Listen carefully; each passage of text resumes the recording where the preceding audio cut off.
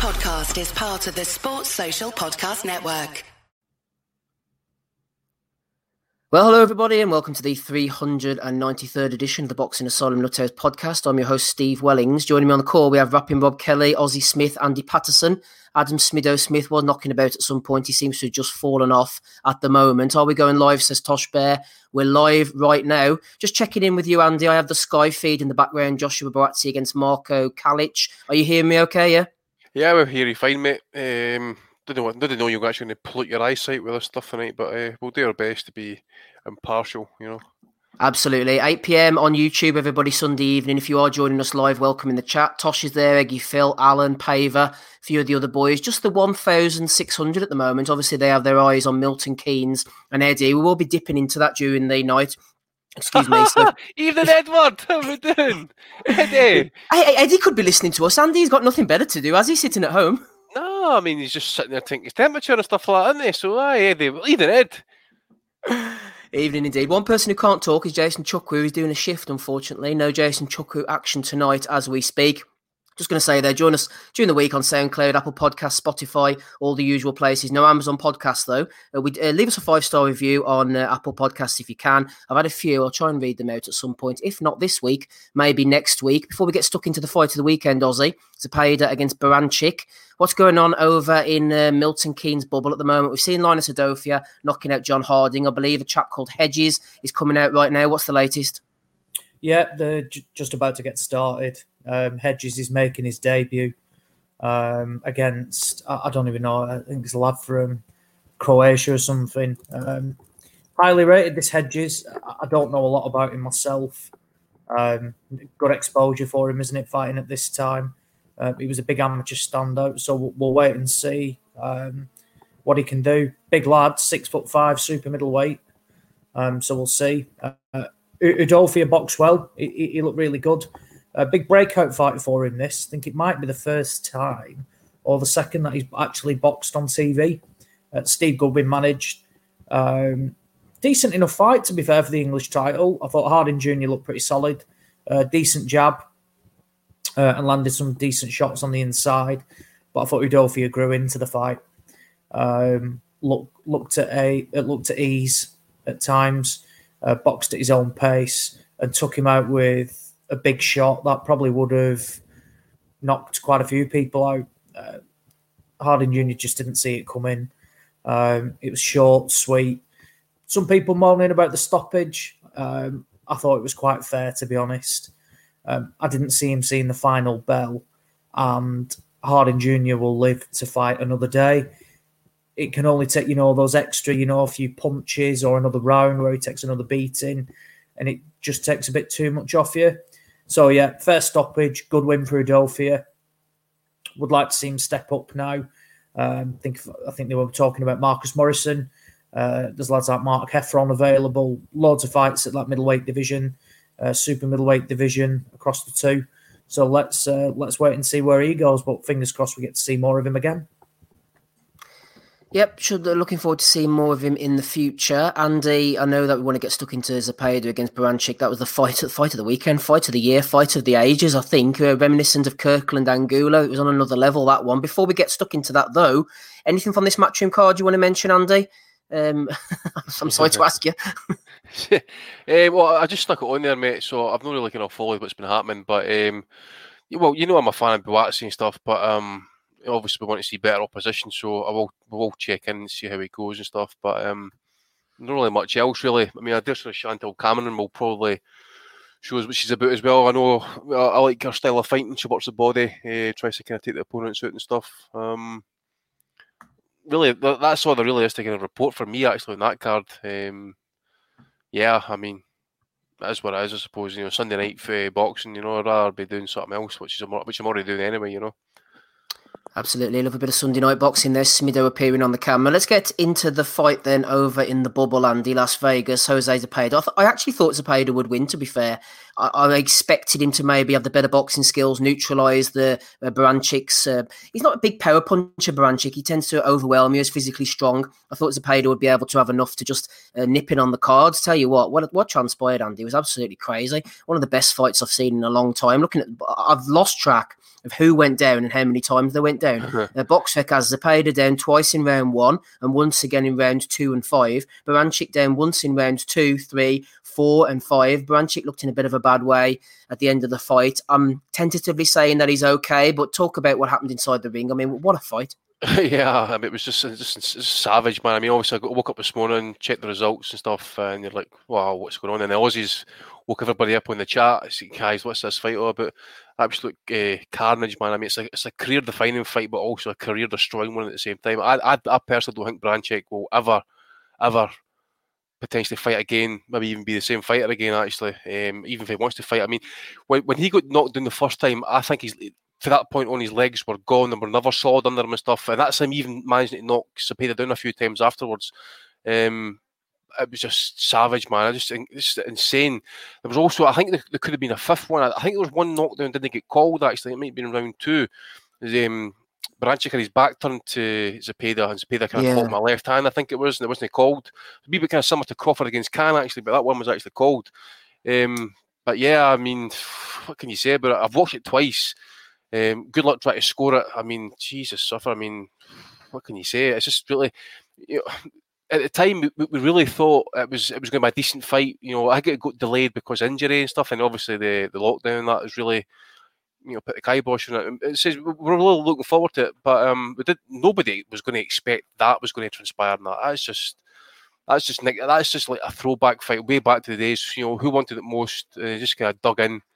Fair play to Zepeda because he had his chance at a world title against Flanagan, and it was a freak injury, absolute freak injury. It's kind of like robbed him his chance of kind of winning a world title, and he's had to go to the depths of despair last night to try and get himself back into another title fight.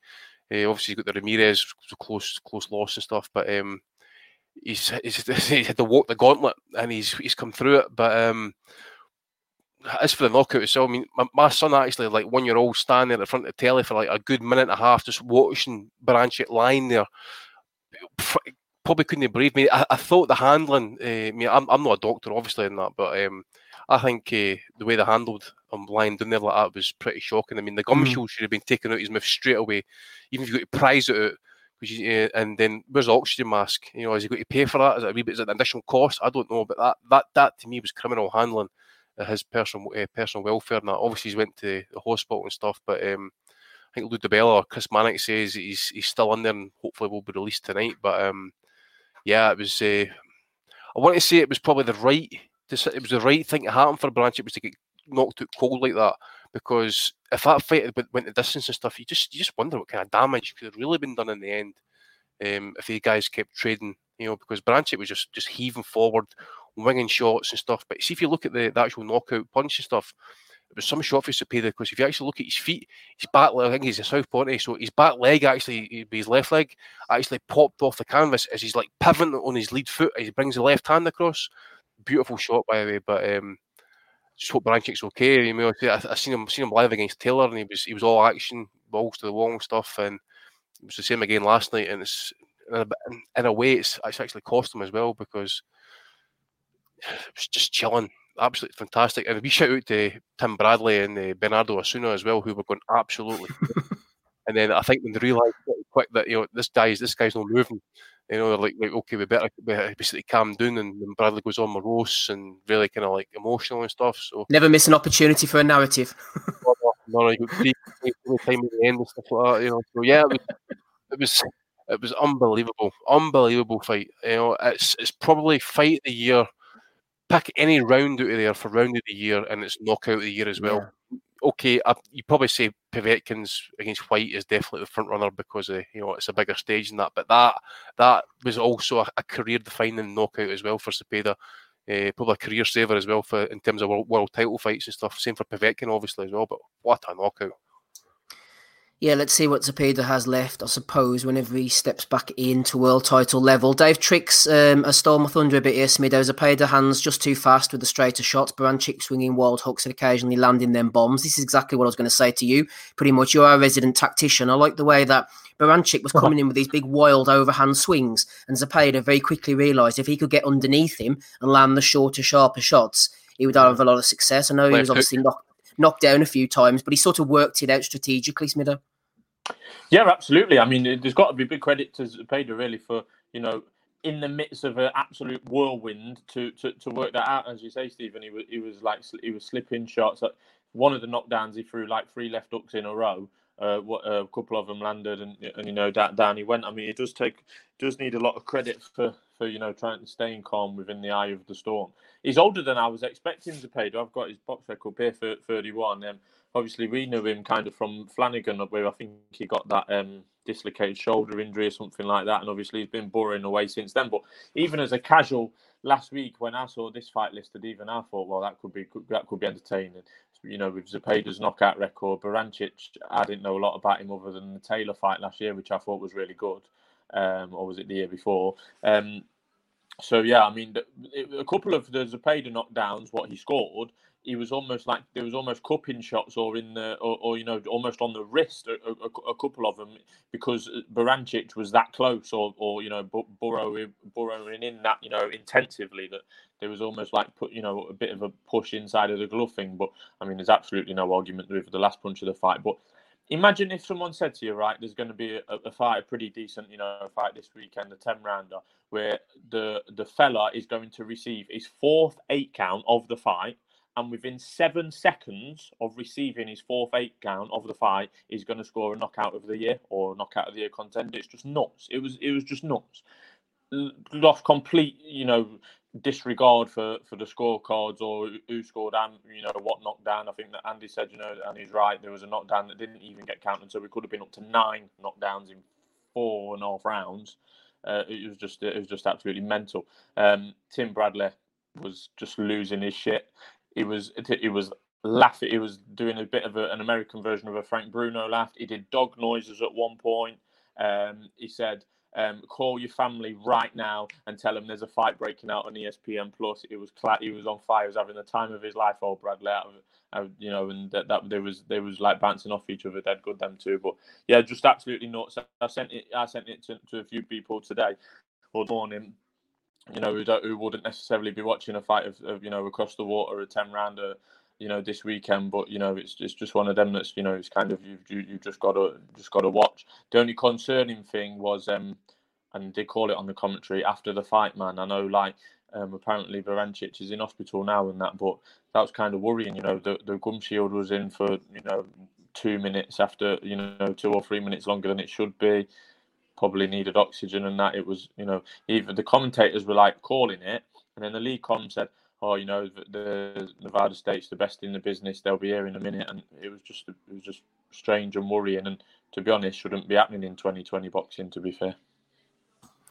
Thanks very much, Adam. We will return to this fight very shortly. Before we do so, delighted to welcome our first and only guest of the weekend on the call. It's Kyle Williams. How are you, Kyle? Not too bad, thank you for having me on. No problem at all. We're just talking about that Zepeda-Barancic fight. What a hell of a fight. I don't suppose you managed to catch it over the weekend? I haven't, no, I haven't. Not yet. Yeah, it's well worth a look out whenever it comes up on YouTube, but don't worry too much about that. Let's get stuck straight into your career, Kyle. Obviously, people will know they saw you last week or a week before, whenever it was, on BT Sport, fighting against Charlie Edwards. It didn't go your way, but you seemed to have a good evening anyway and enjoy yourself in there, primetime BT Sport. Yeah, that's what it was about. Listen, I've been out the ring for about 11 months, and I wasn't sure if I was going to continue with the sport. I focused on my own business, which I coach the kids, and I'm bringing for a very successful amateur group.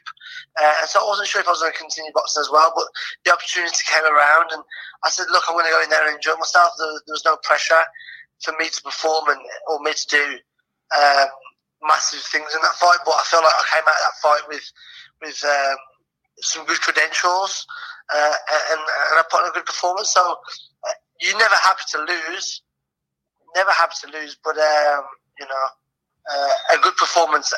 That being said.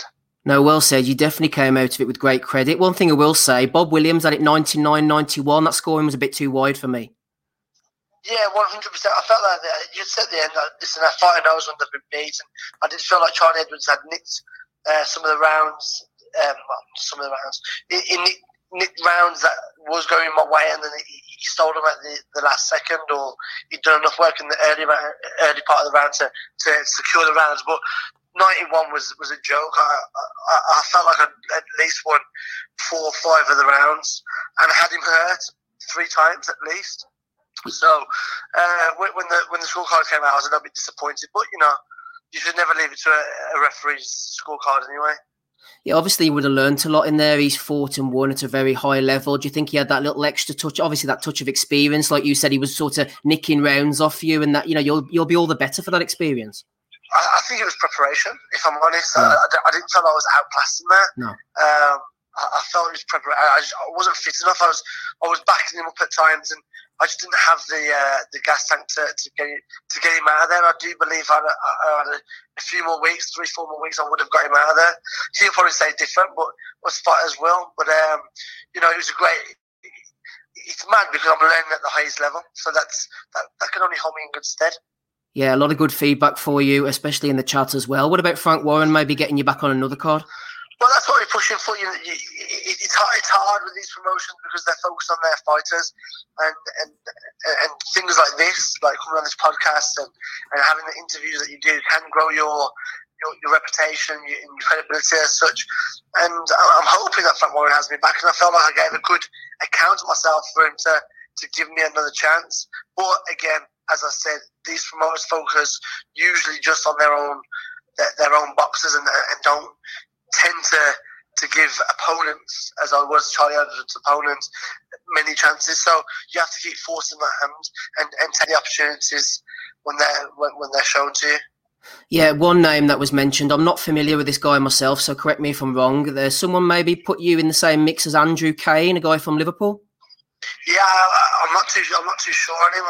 I'm not sure if he's only just recently turned over or what. But listen, I'll fight anyone. Yeah. And that's been shown on my record. My 3 losses. That's it. Oh, we lost him. 3 losses. That's 4 losses, I think. He's just cut off. Let me see if I'm getting back on again. I'll be on the box right now. Hello. I think we lost you a second there, Kyle. Carry on, sir. Yeah, sorry. So my 3 losses have come to Beluta, who won the European title at a higher weight on the night. Cash Farouk, who I believe is one of the best in the country, if not the best in the country. And Charlie Edwards, who's a former world champion. So it shows that I'll mix it with the best, and I won't hide from anyone. So if that is someone that I get an opportunity to face, then perfect. As long as all the things are right logistically, then listen, I'll take any fight that comes my way. Yeah, you mentioned there the one guy you fought, Ionut Baluta. You lost to him on a split decision. He came in a lot heavier than you, and he's since gone on to beat TJ Dehaney and obviously David Oliver Joyce. He stopped him recently. So, I mean, tell us about Baluta. Listen, Baluta is a very strong puncher. You saw that in his last fight. He's taken out a kid that was a lot bigger than what I am. And he put me down in the first round, me being a little bit overzealous and trying to push the fight so much that I got caught with a silly shot. But I regrouped. I had him winning probably the next 3 or 4 rounds. But then we had him on his bike and he was spitting out his gum shield, and he lost 2 points for that. And it was a very tight fight. And really, many believe I won that fight.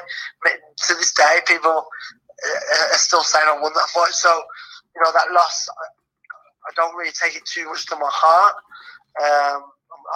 It wasn't my best performance, but it was a performance that showed that I can again mix at the highest level. Absolutely. Just to remind our listeners, Kyle Williams is on the call. You might have seen him in action against Charlie Edwards recently. Over on Twitter at 92KAW. Any other social media presence, Kyle? No, not really. I'm not too much on social media, to be honest. But Twitter's okay. Twitter's okay. Yeah, absolutely. Still with Errol Johnson. Shout out to BCB Promotions and all the stuff they've done for you. Yeah, of course. I mean, I'm actually sat in front of the TV now, ready to watch one of my stablemates, Kane Baker, who's boxing actually for years, on the Matchroom card now. He's about to win the ring, and I'm a massive fan of the sport, and I support all the boys in the stable. So Errol Johnson, Paul Mann, the head trainer, and Dan Mole, who's like the CEO of BZ Promotions. They push all our fighters, and they try and give us the best opportunities possible. So they're a phenomenal team, and I won't want to be with anyone else. Yeah, you're from Wolverhampton, obviously, Kyle. Do you think you're one of the torchbearers of Wolverhampton boxing, sort of leading the way? Listen, there's some great lads from Wolverhampton. I mean, Ben Whitaker, who's in the Olympic team.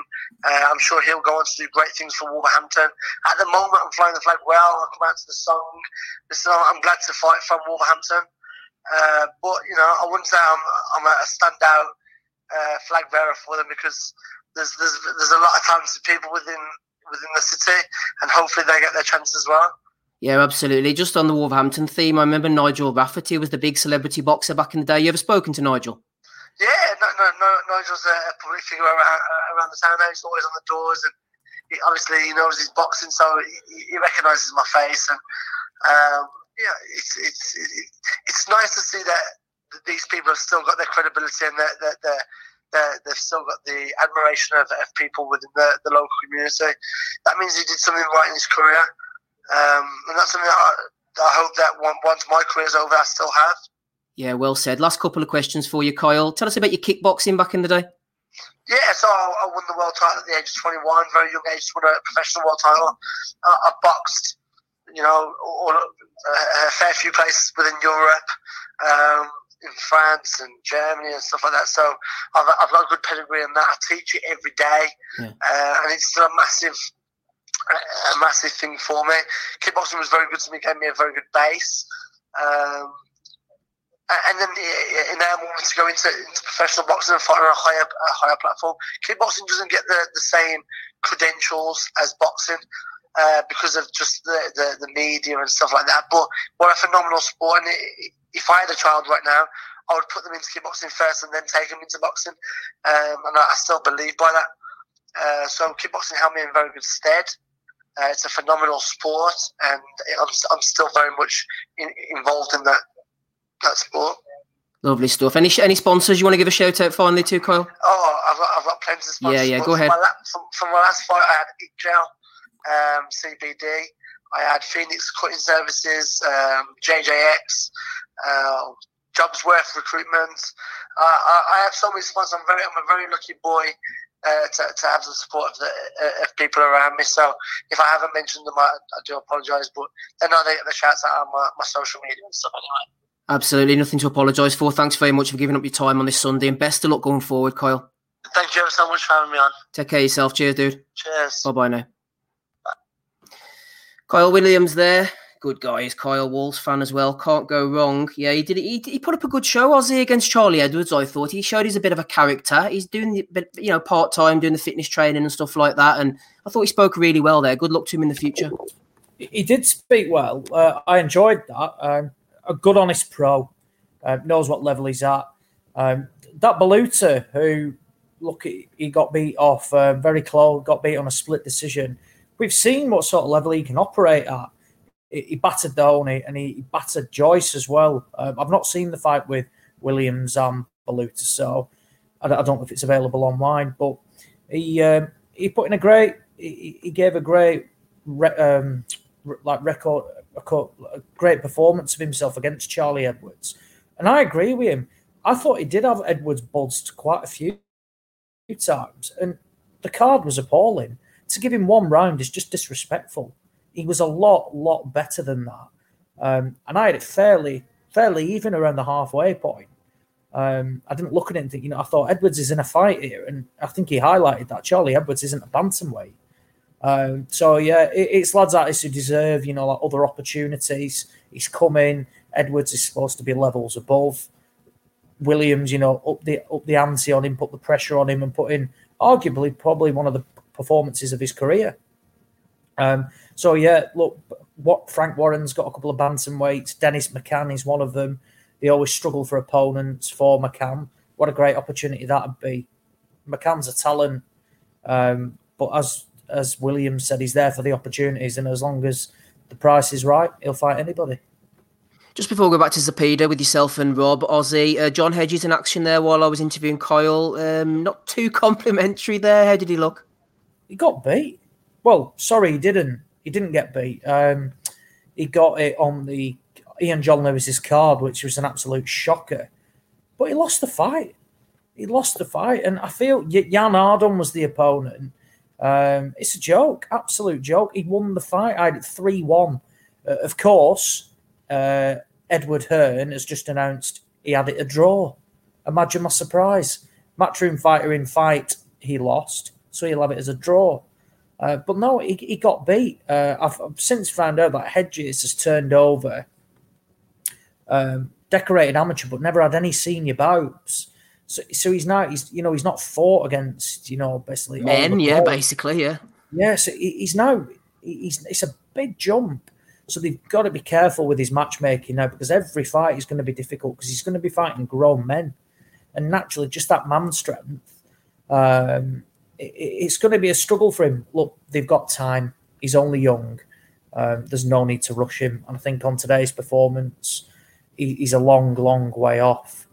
But I don't get how Ian John Lewis gave Hedges the fight. I just don't understand it. It's an appalling card, and nothing will happen from it. Nothing will happen from it. I feel for Jan Ardon, really do, because look, it was a big opportunity for him.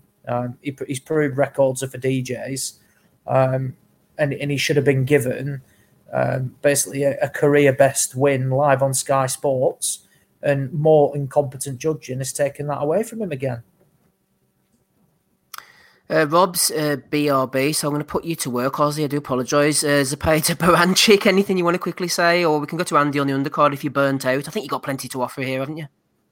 Yeah, loved it. Loved the fight. I thought it was excellent. I saw some people saying it was a bit messy. Couldn't give a fuck about that. Fucking hell, who said that? Yeah, I've seen a few fights saying, like it wasn't, like the most skilled. I'm thinking, fuck me. It's like, you can't... Literally, boxing fans, we've got a fight here where there was 8 knockdowns in basically 4.5 rounds, and we're now saying it wasn't, it was a bit messy. Who gives a shit? It was excellent. And I wouldn't mind as well, a lot of them were big knockdowns. Zepeda proved he's got a chin. Yeah, he hit the deck. But Baranchik landed a couple of huge right hands and Zepeda got back up. And likewise, Baranchik took some big, big shots. And I thought when Josh Taylor couldn't get him out of there... did Taylor stop him? No, it went to points, didn't it? It went to points, didn't it? I know he dropped him. Yeah, he dropped him late, I think. Yeah. He dropped him late, didn't he? And I thought, fuck me. I thought if Taylor's a big hitter at 140 as well. Taylor couldn't get him out of there. That's a big statement from Zepeda. And look, it wasn't just, it wasn't that knockout was brutal. Absolutely brutal. The way he keeled over on his leg and stuff like that. It was unreal. There was a lot of hype about Zepeda when he fought Terry Flanagan coming over. And they said then he was a big, big puncher. And it was just a shame the fight ended the way it did after 2 rounds and Zepeda dislocated his shoulder. And he's had some rotten luck after that as well, with bad cuts, a couple of close. He got beat off Jose Ramirez in a close fight as well. But look, he's bounced back now. Great win. Excellent win. Hope Baranchik's okay. I know he's still in hospital. Disappointing not to see any oxygen available, and you've just got people stood over him, like just looking at him. Look, that's not good enough. That you've got basically a bloke's life on the line. The very best medical facilities should be available at all times, particularly in a fight headlining on ESPN Plus with Top Rank. So hopefully Baranchik recovers. I've no doubt this fight will take a lot out of him, because that was a heavy, heavy knockdown. And for Zepeda, look, he called out a rematch with Ramirez. I don't think that's going to happen yet, because I think Ramirez's next fight is either going to be Josh Taylor or Jack Catterall. If not for Taylor, he'll probably sit and wait for the unification. If not, I would not. I'd like to see Josh Taylor against Jose Zepeda. Why not? If the one for all the marbles is not there, then why not Zepeda? Great opponent, will certainly bring it, and I think we'll bring the best out of Josh Taylor as well, because Taylor would be wary of a bloke who can clearly punch, and you can argue Zepeda may well be the biggest hitter at 140. The other thing as well is Ramirez is now, he's got a backlog of mandatory defences. That was a final eliminator last night for the WBC title, so now he's got, as you say, Jack Catterall and stuff like that. Yeah. So he's got 3 decisions to make. Does he go through with both mandatories, or does he vacate? What does he do? He's got options. He's not got options. He's got options. Sorry, but He's got a Yeah, situation. well, He's got to really try and fix it somehow. the one thing with the WBC one is that Victor Postal was his mandatory, and that just happened. So I Yeah. think he'll have some leeway with that at least. So I certainly think I think we know what it's going to be. It's either going to be Taylor next, or it's going to be Catterall next, and then the winner of Catterall Ramirez will fight Taylor, or the winner of Taylor against Ramirez will probably fight Jack Catterall or vacate the belts and go in a different direction. Maybe go to fight Terence Crawford, something like that. But yeah, you're right. Ramirez has got to play it. It's going to be interesting. It was a very close fight with Zepeda last time out. I think there's only a point in it on all the cards, something like that. So, look, I can't remember the fight round for round, but it's a fight that you definitely won't want to see again. And after you've seen a guy who, gets dropped twice in round 1, and once again in round 2 and again in round 5, but can still come back and win in that manner, you certainly want to see more of him again. Yeah, absolutely. I don't remember seeing that fight, but the more I see of Zepeda, you maybe think that Terry Flanagan possibly got away with one there. To watch, Buatsi undercard watch, it's Akib Fiaz against Kane Baker at the moment, just going into round 2. We'll keep you updated on that one. Unless you're watching during the week, you'll already know what's happened and who has won this fight. Just before we go to Rob on Zepeda against Baranchik, I'll have a quick word on the undercard. Jimmy Barnes getting knocked out by Mitchell Sipe, the two big heavyweights going at it. That's Sipe, terrible tattoos. Come on, what are you doing? And Barnes absolutely squared up, getting battered. Haven Brady Jr. could be one to watch. Won his debut against Gorwar Carrier. He's only 18 years of age. Duke Ragin.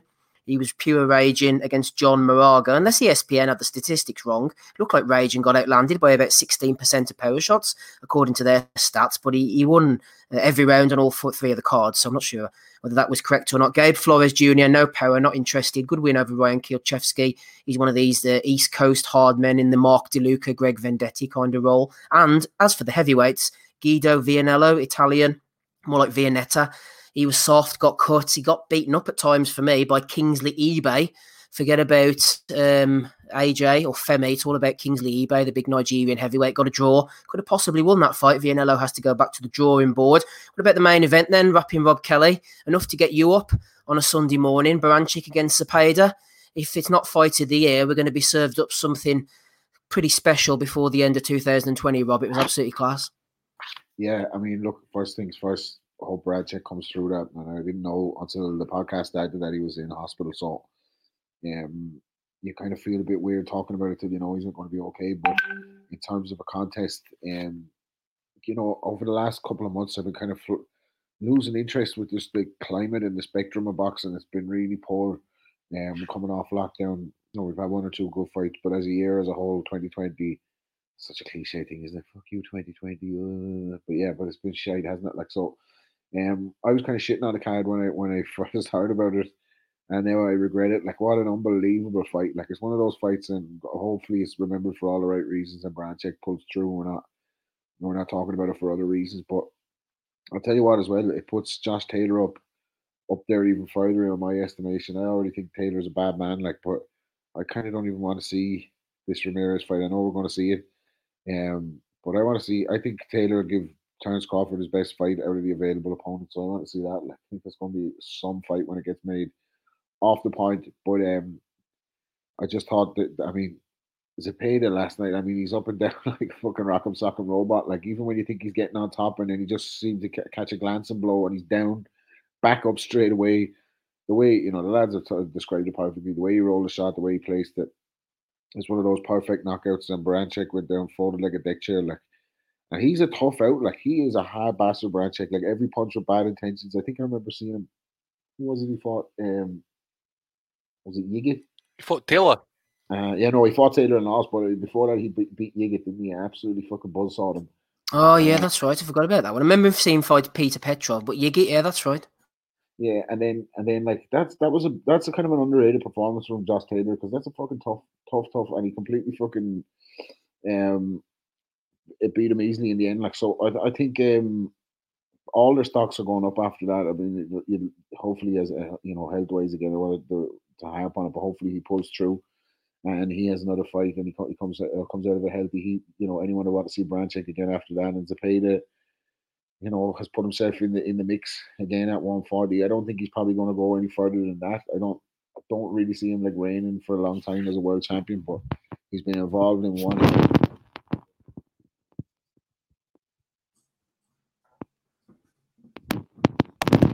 And I'm trying to keep the immune system up. Evening, Ed. Eddie's there somewhere. Hopefully Rob's okay out there. Episode 393, Andy's here. Ozzy, Rob, we've lost Adam Smido-Smith, unfortunately. The ladies will be disappointed to hear that. You back with us, Rob? No, I was going to say, he didn't Eddie make it. I'm wondering, like, is conspiracy world going to go mad? Because Eddie came out, like, and said, stop all this bad news, worry about focusing on your immune system. And then the next day he tested positive. And I was looking at one of his IFLs. It was really sad because he said that he's quarantining on the top floor. And sometimes he comes out of the room with his mask on and he says, hello. And the kids say, get back in the room, you dick. And then apparently they're upset about they're worried about the coronavirus as well.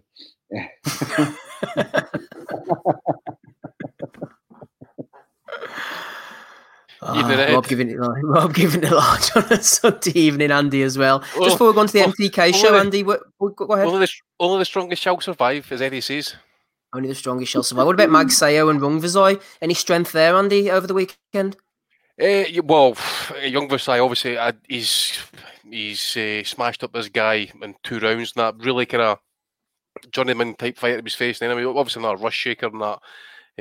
Another benefit, I suppose, of the behind closed doors boxing that is you actually get to hear the actual power in his shots. Pretty vicious.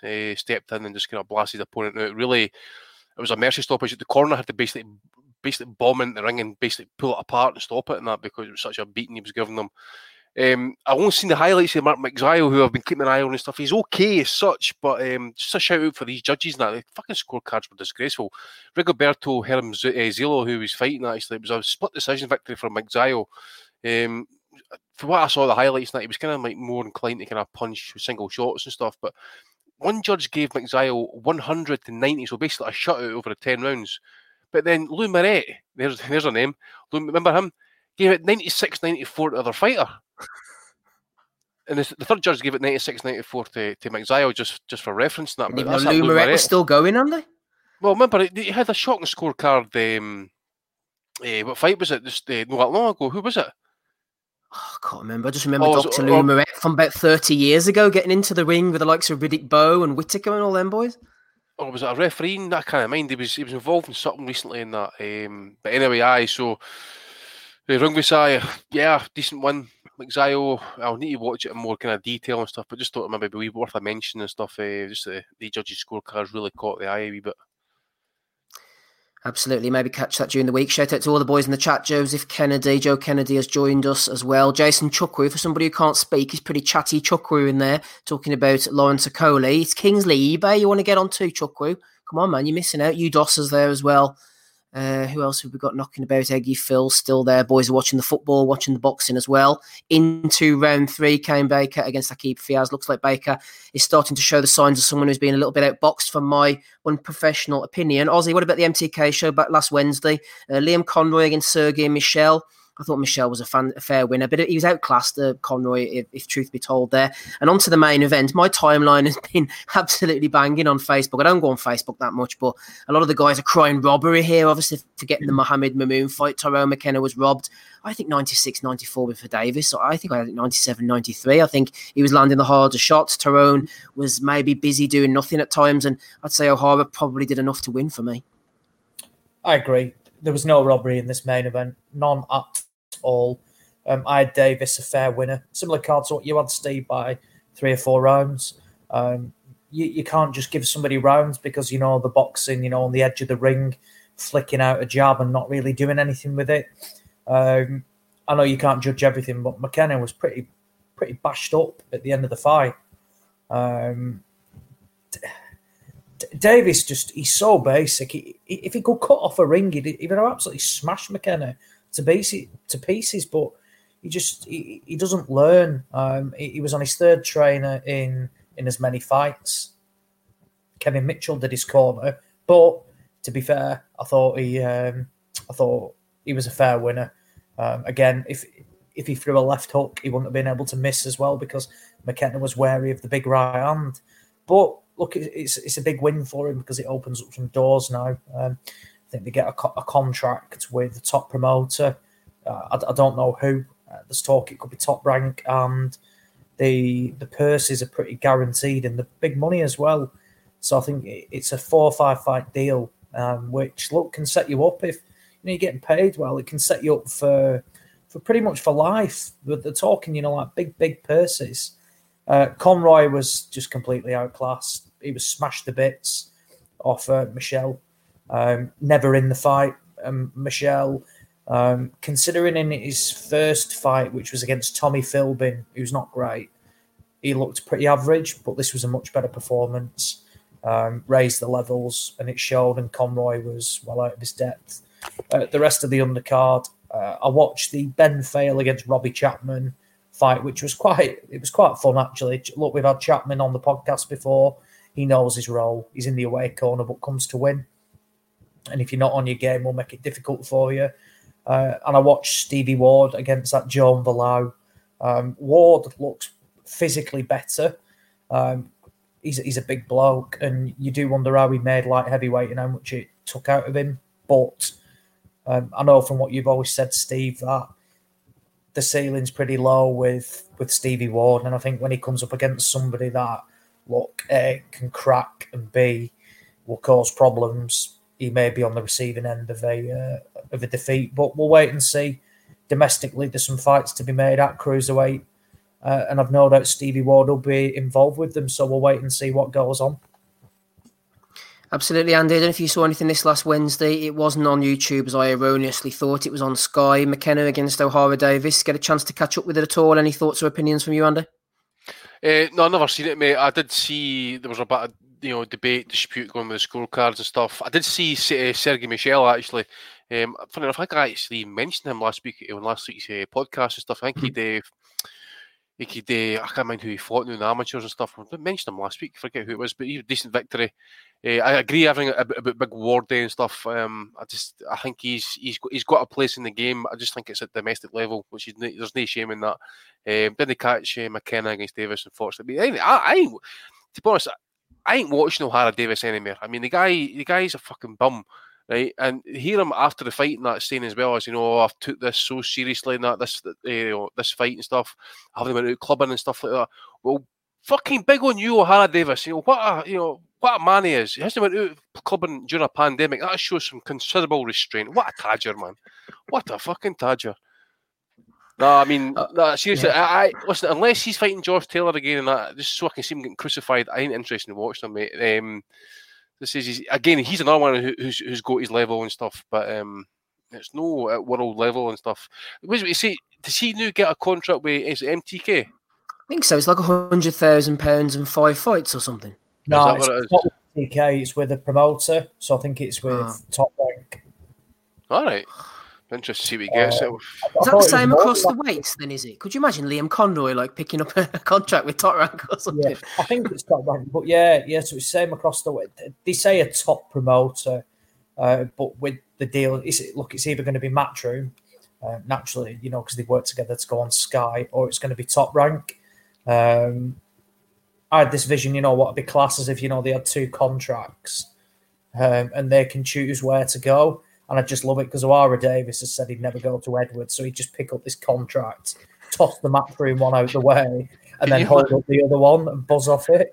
Can you imagine Bob Arum? I've never heard of O'Hara Davis. He fucking quit like a dog against Josh Taylor, and you want me to sign that fucking bum? But yeah, look, if it's 20 grand a fight, I thought it was more than that, Steve. I thought it was more than 100. It might be. It might be. Fights, yeah. But look, you've got 100 grand payday. 100K coming up for your next 5 fights as a minimum. It's decent money. And look, Davis has done well out the sport already. For a guy who, what would you say, European level, has earned good money from it, and look, can still go on, and he can punch. He's just got to learn. Like I said, you start tweaking a little things like, look, if you can learn to cut the ring off, it'll make a massive difference for him. But he doesn't listen. One thing that struck in the fight, Kevin Mitchell, he said after the in his interview. He said, "Yeah, my coach Kevin Mitchell was telling me to get busier, start throwing, like 2s, 3s, 4s, put the pressure on McKenna. I'd get him out of there." And he said, "I just ignored him." He said, "I didn't want to take any risks. That's why I was just throwing single shots." I'm thinking, why? It reeks of a guy who has no trust to anybody and has severe trust issues. Because when you're going in, look, in that ring, it's you against your opponent. The only people you've got with you are the ones in your corner. And you should be taking everything they're saying. You should be listening to it. And he just chose to ignore it. But I tell you what, if he'd have got beat, who would have got blamed? It would have been the corner. He wouldn't have stood up and said, I ignored the corner and got it wrong. It would have been easy. Nah, the game plan was all wrong. So it's little things like that, if you're willing to learn and willing to listen, you could go from being a solid, like European level, and you might get that opportunity to challenge for a world title, but we'll wait and see with him. There's a lot to learn with him, that's for sure. To me, O'Hara's comments, I think, reeked of someone who's like, I'm the big cheese here. They're just there to hold the spit bucket in the corner. But like you say, if he'd have lost, then they would have been the first to be getting the blame. Yeah. Rob, I was going to ask you, actually, not so much regarding O'Hara Davis, but Tyrone McKenna. It's done no harm for him, really. The fact he's had the catch-all fight before, he's got into the golden contract. He didn't win, but he got to the final. It's raised his profile, raised his bank balance. I think McKenna's had a pretty decent career so far. Yeah. I thought I actually predicted he'd lose by stoppage last week, but I actually thought he won just nick the fight when I was watching it. Maybe because I'm just so critical of O'Hara Davis, but like O'Hara Davis, like what's this golden contract going to do for him? Because is he going to even see out the 5 fights like without getting badly beaten by somebody? He's fucking atrocious. His feet, he fights scared. I said that watching the card. It looks like he fights scared. He's so bad. No combinations, no ring IQ. As Ozzy said, he followed Tyrone McKenna. And Tyrone would just keep using an amateur style, the Peter Taylor style, jab, back, jab, right hand, jab, back, jab, right hand. That was it for the whole night, circling. And he couldn't, not that he was doing badly in the fight, he was having moments of success when he was from just walking McKenna down, but he doesn't know how to walk someone down. Like, what is he going to do with anyone in the top 10, 15, 20 in the world? Absolutely nothing. So I don't see the point of this. Good on him. He's got a payday or whatever, but it's not. He's never, ever, ever, ever going to operate at the top level of O'Hara Davis. Tyrone McKenna will come again. He might get another domestic fight. He get a couple of paydays. I don't think he'll go up the levels either. But O'Hara Davis, man, and then he finally admitted that he quit against Taylor. That he didn't break one of his 2 noses. He said that he quit and he suffered from humiliation. So a lot of humiliation. For O'Hara Davis for his loss to Taylor, but like I don't want to run any fighter too much into the ground, but like he's not going to do it. Like he's just not going to. Like he'll never ever ever be a top level fighter. I don't give a fuck who he stands with, top rank, matchroom, Uncle Al. It's never happened for him. Like. Uncle Al won't take on anybody like him. Andy, I want to ask you about Avanesi and Josh Kelly. Just before we do so, is there any interest in this German card next week? Dominic Brassel going in against Robin Krasniqi. These seems to be guys that have been, especially Krasniqi, just been around forever. Yeah, as Brassel, I think he's picked up that interim WBA belt and stuff. Yes, he has, yeah. We're mentioning him last week and that as an ideal opponent for like Joshua Boatse and stuff. So fair play. I mean, I think he picked it up off that Sven Forling as well. So him and Krasniqi have actually, they've got a bit of history of having beaten that Sven Forling as well. So I watched Krasniqi's last fight. That guy came to fight him actually, but he's also at the end of the road. I fancy Brassel actually to win it on points. Kadiro, he's gone for defending his German title and that. I suppose that's classed as a step up of sorts and that, but I've never seen the guy that he's fighting. I think he's beat your kind of usual nondescript Bosnians and stuff. So again, it'll be another fine tuner for Kadiro as he obviously gets himself into the rankings and just kind of work on his trade and that. He's still young. I don't expect him to be kind of chasing titles until at least he's in his mid-20s to late 20s and stuff like that at this point. So yeah, so I'll tune into that card. And I see Lemieux and Matt Mudov's fighting next week as well. So it might be a wee bit interesting on that Canadian card, and I see Maxi Hughes. Is Maxi Hughes still fighting in Dubai next week? As far as I know, on Friday the 9th, he's going over to fight 12-0 Viktor Kotochikov for the WBC International Lightweight title. Maxi's been took over there, Andy, as an opponent on the road, but I mean, good luck to him. Yeah, that Kazakh actually. I seen him on the. I think that was IFL actually was showing that card in Kazakhstan a couple of weeks back. Sorry. I wasn't really much to write home about, to be honest. He ended the guy kind of early in that, but I think Maxi might have a wee chance with this as well. I think there's a belt on the line for us as well. WBC International Lightweight title. There we go. Old Mauricio will be kind of coining that in as well. Absolutely, with his mate. A quick word on that, Ozzy? I was going to say they agreed to this fight earlier this year, and then the pandemic hit and lockdown. Oh, is this the same one? Okay, yeah. So it's the same one. So they fancy this fight big time. He's fought your mate, Andy, Podosov's. Yeah, I've seen that. Yeah, the Kazakh lad. One on the undercard as well. Macaulay McGowan is making a return against. Yeah, I was going to say that against Rowan Darte, who was on with us before. Yeah. I know that name, Macaulay McGowan. Yeah, he's been around for years.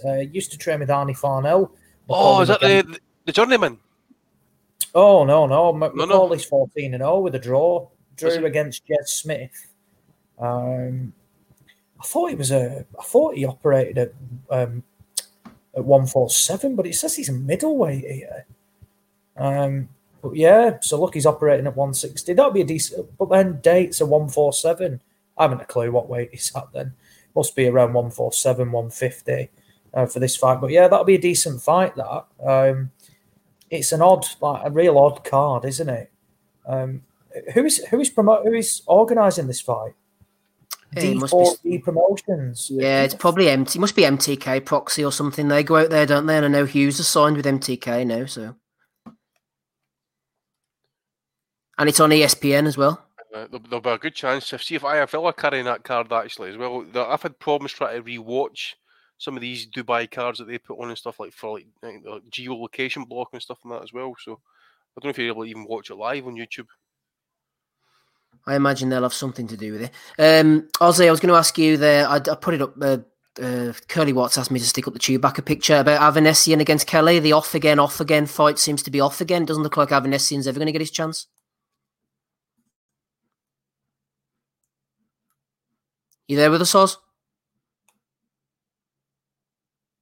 It's like he dropped off, I think. Maybe the problem's with me. Can you hear me, Andy? I can hear you fine, mate, aye. All right. Any word on Avanesian while we try and reconnect him there? I mean, that fight doesn't look like it's ever going to happen, does it? Well, is it what's the latest, mate? I know you've got that picture up there. I was having to read it when you put the Chewbacca picture up. Yeah, Neil Marsh put something up. He said, "What a shame. It's looking very unlikely this fight will happen. Shame Josh Kelly don't fancy it, as it would have been a belter for the fans. Truth always comes out. He had to go at boxing booth again. Don't think he will be taking a vacant EBU title as you're failing to participate in a challenge you accepted." The boys in the chat there having a comment on it just now as well. Joe Kennedy was saying Eddie said he could be moving up to 154 instead. And they're mentioning Yulusinov and all that. Well, Lusinov, that's a safe option for Kelly, I suppose. I mean, I've not been fully impressed with Lusinov since he turned pro. He's a good amateur, I must admit, and his style is more amateur, kind of amateur set up for him. But what are they hiding with Kelly? Is it the same with Buata said? They're taking their time with him? Is he hiding something like glass and stuff? We don't know. Avanesian again, I mean, just getting fucked about, the poor cunt, isn't he? I mean, he's lost money on the fight in the past before.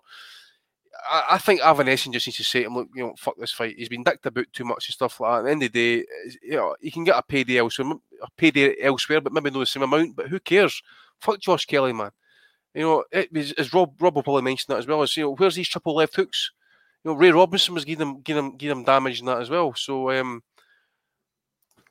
until he actually kind of step, I mean, to me, it's just bad form, right? Whatever Booth's doing, he protects his fighters and stuff, and all this other stuff and that. But that's a fight that we want to see happen. It was just like Zepeda against Baranchik last night. We wanted to see that fight. We thought it'd be a decent fight. Nothing to what actually transpired, mind you. But this would be a good test for Josh Kelly. And even if he gets beaten and stuff like that, so what? I mean, he's fighting a guy who's world ranked. Kelly's ranking, I don't know if he's world ranked just now, but if he is world ranked, then it's a fake ranking bought and paid for. That's all it is. And now he's want to move up to 154 when really he's done nothing at 147 to suggest that, even going up to 154 with the additional poundage is actually going to even be any benefit to him, to be honest with you. Do you think the Ray Robinson fight it was, Andy, sort of giving them the shakes a little bit and says we're going to have to put our foot on the brakes, and they accidentally, I don't know, they pushed their foot right down whenever you're learning to drive and nearly went through the windscreen? Yeah, there's an element to that, mate. But at the end of the day, he's mid-20s now. I mean, with his amateur background, he's fought the World Series of Boxing. He's fought some really good amateur fighters and stuff like that. Again, that's a different code. But then you step up and he's gone 10 rounds with Winston Campos, for example, that Josh Taylor absolutely destroyed. And what was it? 3 or 4 rounds, whatever it was. Struggle with Ray Robinson to a draw. He goes 10 rounds with Carlos Molina, which is understandable because Molina always kind of was always durable to go the distance and stuff. But you go through his list, go through his record, and that there's nothing to suggest there that he's absolutely banging on the door for any world title fight shortly and stuff. He's trying to get the WBA ranking and points and stuff. I don't know if he's still got that belt and that, but what is wrong with going to European level? In fact, what's actually even wrong with going and actually winning the British title for a change? Again, it's just nonsense. They're going for these fake baubles, try to work them into position, and then when the day comes and stuff like that, they're like, well, we'll maybe hold off for a wee bit longer and stuff. It just does my nut in a wee bit, actually. So as it says, Josh Kelly needs a proper test. And they're losing off, again, it's a safe option. It's a safe option fight. It's a guy who doesn't bang that much, I dare say it's probably got distance written all over it as well, that fight. And I dare say, some people would want to see Robinson get a rematch with Kelly and stuff, but there's clearly something, I don't know what it is. We'll never know. I mean, we're on the inside and stuff like that, but there's clearly an issue here that he's either A, being protected, and B, he's not ready yet. But I mean, as I say, he almost been in his late 20s. When's he going to be ready? See what happens when you push these guys too quick, too soon, without the actual proper learning fight stuff like you're going to rely on their amateur pedigree to pull them into the pro ranks. Well, we've seen it so far, and that it's okay triple left hooks against your fucking Chris George or fucking Jay Byrne or Jose Zenga, whatever his fucking name is, Tony Whitfield. But when you step up in class, man, that shit's not going to work. You're no Roy Jones Jr. Yeah, just get on with it. Dave Trick said as well. Just put him in with Conor Benn if that's what they want to do. Let's just get on with it. Eggy Phil says Josh Kelly posted earlier. It's happening. I did see that. I'll believe it when I see it. We're talking Avanesi and Kelly. Ozzy, if you want to jump in. Eggy Phil says Josh Kelly seems to want it. It's happening. It's a fight that we're all hoping is going to happen. But do you think it will? By all accounts, yeah. Spoke to Carl Greaves before. And they basically said they think what manager Neil Marsh put out yesterday on Twitter, basically calling him out and saying, look, you don't want it, Adam Booth, you do not want this fight. Anyway, a big U-turn has been made. I know pressure was being put on from Hearn as well, actually wanting the fight. Kelly wanted the fight. Booth wasn't interested. Clearly bit the bullet. They're taking the fight. It's a fight that's been spoken about for, God, I bet it's about 18 months, when it was first spoken about and first arranged. And then I think it fell through. And then Kelly pulled out, basically in fight week. And then it was rescheduled and the pandemic happened. So, yeah, fingers crossed it happens this year. It's not one of these that, we'll look forward to it in early 2021 because then it won't happen. But, yeah, we want to see it. My view hasn't changed on it. I think Avanesian will knock him out. I think he'll stop him. Kelly just hasn't got that pop in his punches. Slick boxer, but I just don't think he has that. He doesn't have the power to deter Avanesian. Avanesian's in the form of his life, and I think he'll get to Kelly. And I think it'll be a tough night, and I think he'll get him out of there. Oh. I think Booth's trying to stretch it to see if Avanesian gets old. Just try to stretch it a wee bit longer just to see if he gets old. He's going to be about 50 by this rate. I know. Yeah. I mean, he did similar with the Hay Klitschko fight. They chased that for years, and then when it was time to sign, injury. Was it the shoulder or something like that? I mean, what it was. The back. Finally, the back and that, and then the Satanta deal went down the shitter, and that's what it was. Satanta deal went down the shitter. So then they bailed on it with a back problem and stuff. Canelo Triple G as well, Andy? Yeah. Yeah, look, he's 32, Avanesian. Just turned 32 as well. Boxed last December. So, look, he's been out the ring a while now, 10 months. When did Kelly last box? Winston Campos. Oh, yeah, that was it. Yeah, that was it. The guy that Taylor destroyed in about 3 rounds or something. Yeah, and he went 12 rounds, did he? Or whatever 10 it rounds. was, 10 rounds, something 10 like rounds, that. Yeah. When was that? So that was same time. Last year. Yeah, same time. So last year as well. So both been at the same time. Fingers crossed it happens, because look, if Kelly again ducks this fight, it's not going to look good on him. And I'd want to know why. Why sign for fights previously and then make a complete U-turn? This fight has got to happen. It's not as if it's not appealing. European title on the line. You win that, you get ranked by all 4 governing bodies. It's a big fight, and one that Kelly needs. Like I said, they keep talking about, he's unreal. Look, he could be a world champion already. Well, we'll wait and see. If you're a world champion in the making and could be one now, you should be ducking people like David Avanesian, who are fringe world level. So we'll wait and see. But this fight has to happen. I think the one person who doesn't want it to happen is Booth, but it seems like he's been completely outnumbered. So fingers crossed it goes ahead. Go to Adam Booth, indeed. Let's hope Kelly against Avanesian does take place. Go to Dave Caldwell as the new one. I'm going to have to try and get that one cut as soon as I can. Kane Baker, Akib Fiaz has finished. They're just in the ring now, waiting for the announcement. We'll bring that to you as soon as we possibly can. Just while we're waiting for that, Rob, on tenterhooks, no doubt. Question came in from Mr. Boxing yesterday. Not so much a question, Rob, but more your thoughts. At live 6897, he says, I reckon Fury versus Caballel will be on BT pay-per-view. Dubois versus Joyce on the undercard. So obviously earlier in the night, we've had the announcement now from Frank, late November, early December. Dubois versus Joyce is going to take place. And that, sir, is how Frank has made the numbers work. What's your thoughts on that then, Rob? Dubois, Joyce sort of propping up the UK side of a Fury Caballel pay-per-view. What the fuck? Fury's not going to fight Caballel. This is a joke, is it? This is what Mr. Boxing yesterday is throwing in. Rob, what do you think? Say leave that where it belongs yesterday. Don't take it into today. Fury's not fighting Caballel, man. That's just ridiculous. Dubois versus Joyce, though, I'm happy that they're both signed. I'm looking forward to that fight. There's some good fights coming up towards the end of the year. We're getting a couple anyway, at least. Is that this? Is it coming up this year? Yeah. Dubois Joyce. It's supposed to be end of November, early December. Yeah. Yeah. So we've got a good couple of fights to look forward to. That's a really interesting one. I said before, I think Dubois is going to do it, but interested to see it. But no interested in Tyson Fury. Is it Hughie Fury you wants versus Caballel or Tyson Fury? What do you want there, like? Evening Ed, indeed. Wrapping Rob Kelly there. Interesting fight coming up next week. Maybe not a barn burner or something that's going to interest a lot of people. USA Showtime, Wednesday the 7th of October. Charles Conwell had the unfortunate fight against the late Patrick Day, 12-0, putting his record on against Wendy Toussaint, who's also 12-0. He, whatever it is. I've seen Wendy fight. He's actually pretty decent. So Conwell against Toussaint could be an interesting one to keep an eye on during the week on USA Showtime.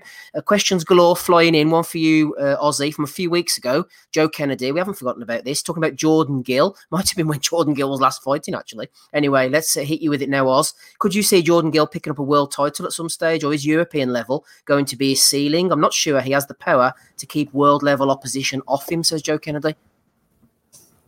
Yeah, look, I speak about it quite a bit. If you've not got that pop, you're going to struggle, because even just having that dig can, deter opponents. Look, we saw Gill fall drastically short against that Tinoco, that tough Mexican guy. Bounced back with a couple of wins, one against some no mark in Italy, and then he beat Reece Bellotti pretty comfortably, but I don't think that's a great win. I think we've seen Bellotti enough of him now.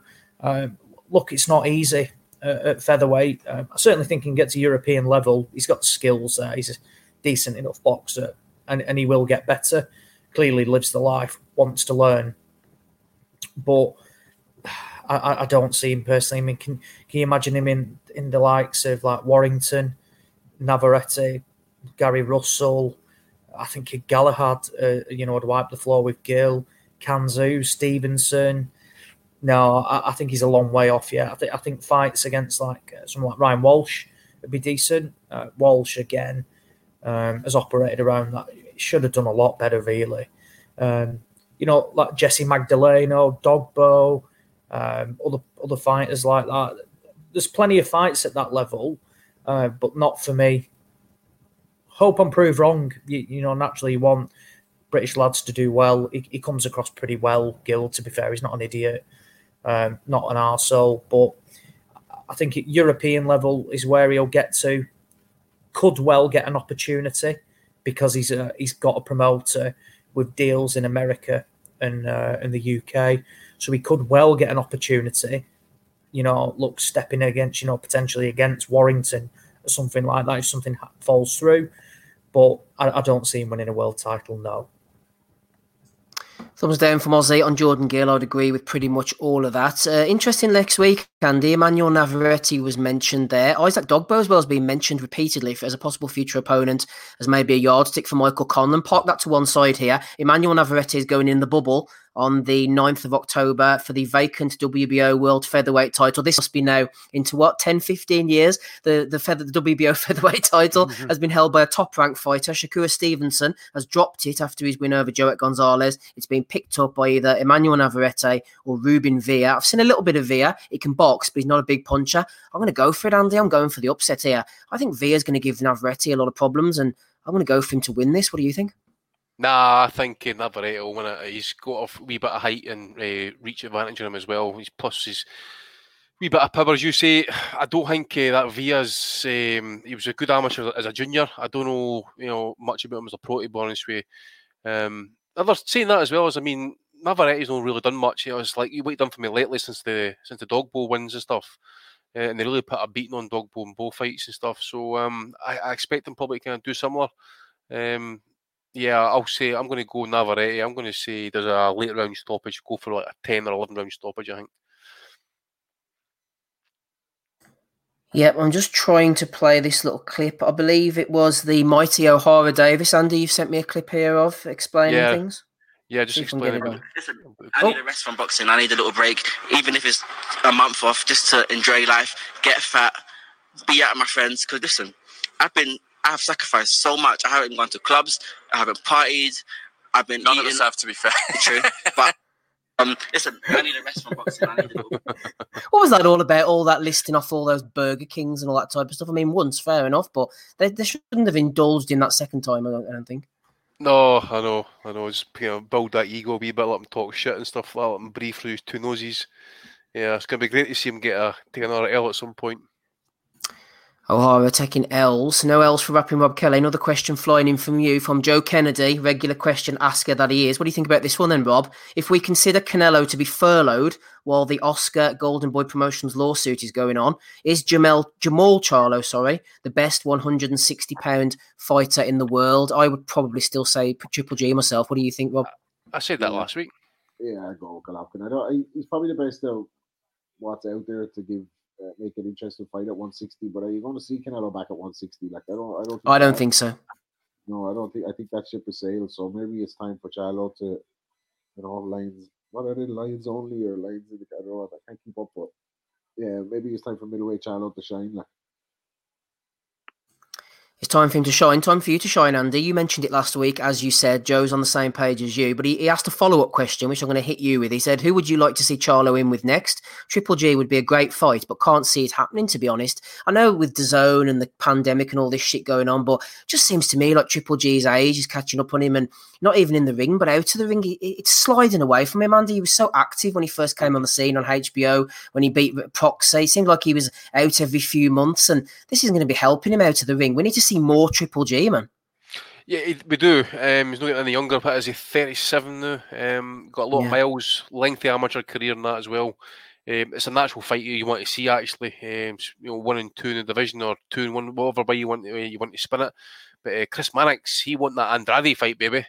He won that Andrade fight on pay-per-view. He's about the only one, that dickhead. I'm putting him up for Belly of the Week. I'm fed up with him. I don't know whether he's trolling or not. But I tell you what, all these American writers, Andy, sorry to hijack your answer, but these American writers are all in the pay of all these organisations. You've got Coppinger putting out numbers. You've got Mannix spreading this bullshit Andrade line, which nobody wants to follow along. Steve Kim won't report on the PBC. Lance Pugmire gives them no credit beforehand, reports on them afterwards when it doesn't affect pay-per-view numbers. These American journalists need to step up their game. It's bullshit. Sorry, Andy. Over to you. No, it's fine, mate. They're obviously, as Ben says, they're taking the promoters' money. They're trying to kind of like set the agenda. Just see how just throw some shit out there, see what sticks. end of the day, look, Andrade's got a belt, right? So is Golovkin. So it's a natural fight to get made and stuff, if you want to see Charlo and that. But you have got the situations with TV deals and all that sort of stuff. So we've no idea how this is potentially going to work. I've no idea if the Charlos are contractually free agents with Showtime. I've no idea. As for names, I've seen Manic shitting on, like, for example, Eubank and that. I get it. Eubank's done nothing really to deserve that fight, and he really needs to be kind of rematching Korobov as well. You could throw kind of Islam in there, Liam Williams. I'd like to see him maybe get an opportunity. He's got a British title. I think he's fighting for the British next week. Other than that, with Canelo outside the division, I did mention last week there is a debate to be had that Charlo is now number one in the division.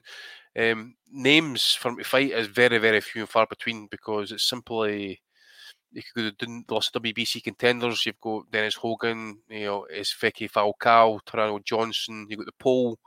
In fact, you got the two poles. One's a light punching one. The one that Golovkin was going to fight. I don't know if he's still fighting him, actually, to be honest with you. But yeah, there's nothing really for him at middleweight outside the Golovkin and Andrade. Jaime Munguia would get absolutely, he gets sent to ashes, man. I'm not kidding you. He doesn't belong up at middleweight at this point, and I think the kid's really been burnt out with the title defence he's had at 54. Then you go down Who's the he list. fighting, Andy? Isn't it? Is it Toyano Johnson? Am I getting that right? Is it Munguia fighting? Mate. I think Munguia's fighting Toyano Johnson. I need to check that. So other than that, mate, you've got Sergio Martinez, Tarano Johnson, you say Zarafa, Alfonso Blanco, who got iced off Nandama, I think it was in 30 seconds and stuff. You've got that Dennis Weatherman for Germany. Kind of Islam, as I mentioned. You got Vinny the Doorman, he's back down at middleweight now. We might give him an opportunity. He's durable enough for about 10 rounds. You all must have forgot, man. Vinny's back. Yeah. Had that great fight against Jaime Sami, I think his name was.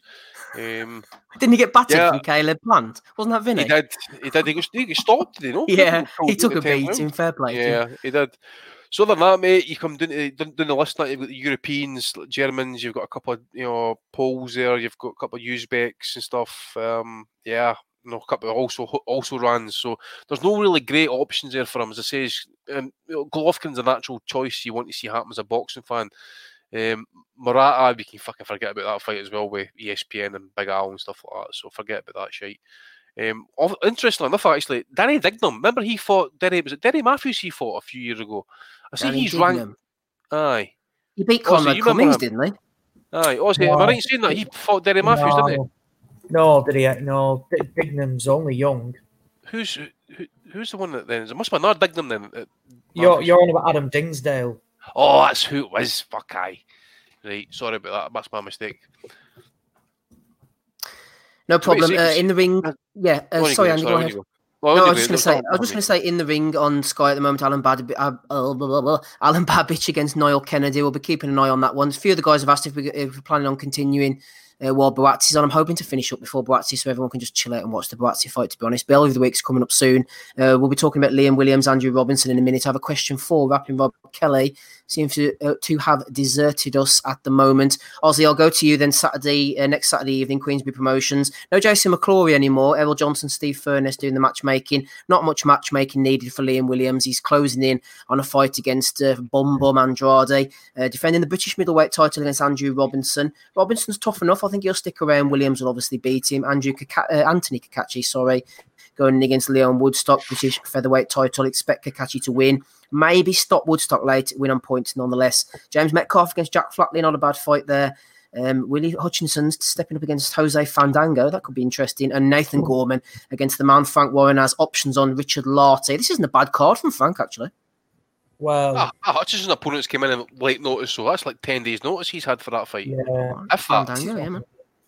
Oh, this guy got knocked out off Sergio Martinez, who Hutchinson's fighting. Is that the comeback guy? Comeback guy. That's the comeback guy. I was like, wait, I knew that name. Yeah. Jesus. Martinez smashed him up, by the way. Smashed him. Exactly, that was with bad knees.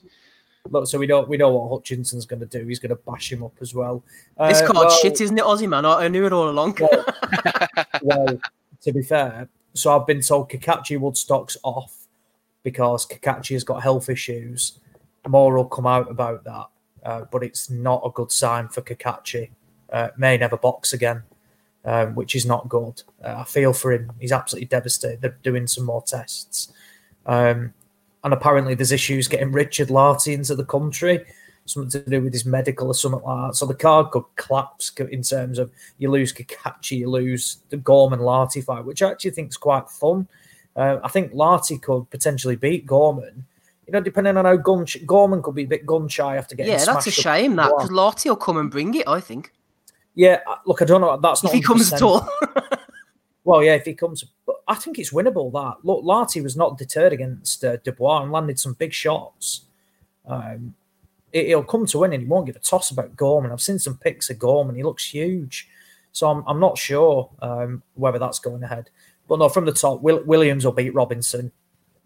I don't mind it because look, Williams is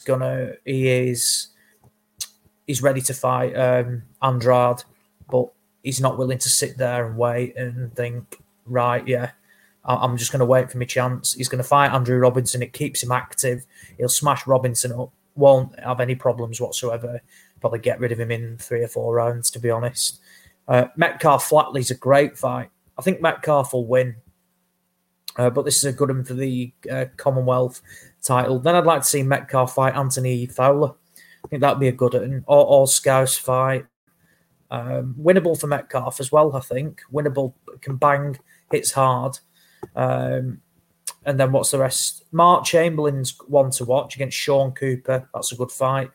McCann's on there as well. A couple of other, like young prospects. It's quite a big card, actually, at the moment. And look, if I'm wrong about Kakachi, which I am 99% sure I'm not, I agree, Steve. I think he'll beat Woodstock as well. Woodstock's as tough as they come, but he is limited. And I rate Kakachi. I think he's decent. And now he's finally got a promoter behind him. It'll be a real shame if nothing materialises from it because for sure, Lukaku think he can get to European level without a doubt, Kakachi. Yeah. Now he's decent, he's tough, solid, can crack, decent chin. And has got skills as well. And like I said, Steve, it's probably the first time in his career from where somebody, is backing him and giving him the opportunities. And if for what has happened outside of the ring, medical-wise, and has fallen through, it'll be a real shame to not see him box again. Guys, make an observation quickly, Steve. I noticed this card next week's got 9 fights on it, so that's a quite an increase actually, considering the restrictions and stuff. So hopefully, Frank isn't going to show those 9 fights. Please don't show them all, because this you can guarantee this could be a 2 a.m. start if Richard Larty gets his way under. Fucking hell, man! I mean, look at this card. It's got the potential. I mean, don't know who McCann's fighting yet, but he was going to fight a Portuguese kid, wasn't he? But I think he pulled out. Yeah, maybe outside of Williams, I think every fight there's going to go a distance, but it looks like apart from Hutchinson, obviously. I can't get out of that, by the way. He's fighting Sergio Martinez's leftovers. That's just fuck it. Come on. Talking of leftovers, Andy, isn't Sergio Martinez supposed to be fighting Conor Benn's leftovers? That Jesse Corvulo, the Finnish guy, I think, next. I've not seen friend of the pod, Tay Games, was revealing that information to me the other day, actually. Oh, he's kept. I think that's right. The Finnish boy, the deal got reached and stuff. Something. December or something. December in Spain. So after that, obviously, I think the fight after that is going to be Oscar. Going to see Oscar back in the ring as well. And then obviously when he's back, obviously, Julio Cesar Chavez looking for an opponent after that big L he took a couple of weeks ago. So get the rematch made. Happy Rob Kelly's jumped off. I had a question for him. I'll hold it. Just looking in the ring, and if you're watching this fight still, Andy, the absolute fucking state of this Babic. I mean, Jesus, I want Kennedy to beat him, man. He's just so raw, isn't he? Are you watching it? I've just switched to air, mate, so let's have a quick look. Yeah, it's weird, isn't it? Like I said, Basil's working the body here, by the way. I think Babic will get beat. He'll win this fight. He'll win tonight. And I've said it before. I don't think Kennedy is the one to beat him. But I certainly think Babic will get beat in as the level step up in opponents. And I'm not talking, about big step ups either. I'm talking like, someone like Fabio Ward. I can never bring myself to back Dave Allen. Never bring myself to back. I backed Dave Allen for the first time in ages against David Price, and he was fucking rubbish. But no, someone like Fabio Wardley. That'd be a good fight, actually, Ozzy, because I quite like the look of that Wardley fella, yeah. Yeah. So something like that. I think it'd be like a Wardley type character that would beat him. I'll tell you what would be a good fight. We're talking about him getting the man who has Frank has got options on. Alan Babbage against Richard Larty. Ames just said that, actually. That would be a good fight. Yeah, it'd be a good one. He's down. He's down. Big Basil's down with the left hook. I must be behind. I've not got that far yet. Yeah, Basil's still doing well for me. What round are you in? Like round 2. You got it on rewind just now or something like that? I must have, yeah. I'm on Rob's stream. Remember that happened with the Channel 5 card member and that? You're like, my card's like way behind you. What's going on here? It's like, because you're like, you paused it somewhere along the line. Mine must be way behind yours. I'm still on Babbage's last fight against Sean Dale wins. Well, I've got a minute. I've got a minute and 80 seconds in round 2. So he's watching that stream, Oz. Yeah. I'm behind. I'm on Sky Go. I'm on my brother's login. He's going to have to up his game, my brother, and get a better frigging login here, cheap bastard. Right, let's move on. Oh, yeah, I see Niall's down now. It's not looking good for him. It's looking good for us, episode 393. Rob has been with us. Smido's gone. We've had Kyle Williams on. Andy and Ozzy are still with me. Steve, going to have to hurry up now, I think, into Value of the Weeks for 393. I'm going to get them on the... Are you got any Value of the Weeks for us this week, Andy, just before we get stuck into them? Yeah, I've got quite a few, mate. Eddie obviously catching the old Rona, and giving him a blowjob. Bernardo Osuna and Tim Bradley, possibly. One for Sky Sports Boxing and stuff, saying, like, for example, tonight's cards, the first cards on a Sunday since Bellew I've got that won one. the world title on that. Yep. Leave him alone, for God's sake. Just leave him alone. And obviously, Dominic Ingle. Oh, yes. Got him as well. Oh, yeah, beauty. I've screenshotted quite a few, everybody. Episode 393 for Value of the Weeks. Let's get stuck straight into them before this Joshua Buatsi fight. First nomination here, sent in by Tez for Kung Fu Kitty, talking about Deontay Wilder. Wilder been rocked by Spilka, Washington, Ortiz, and beaten by Tyson twice and won his belt from a donkey.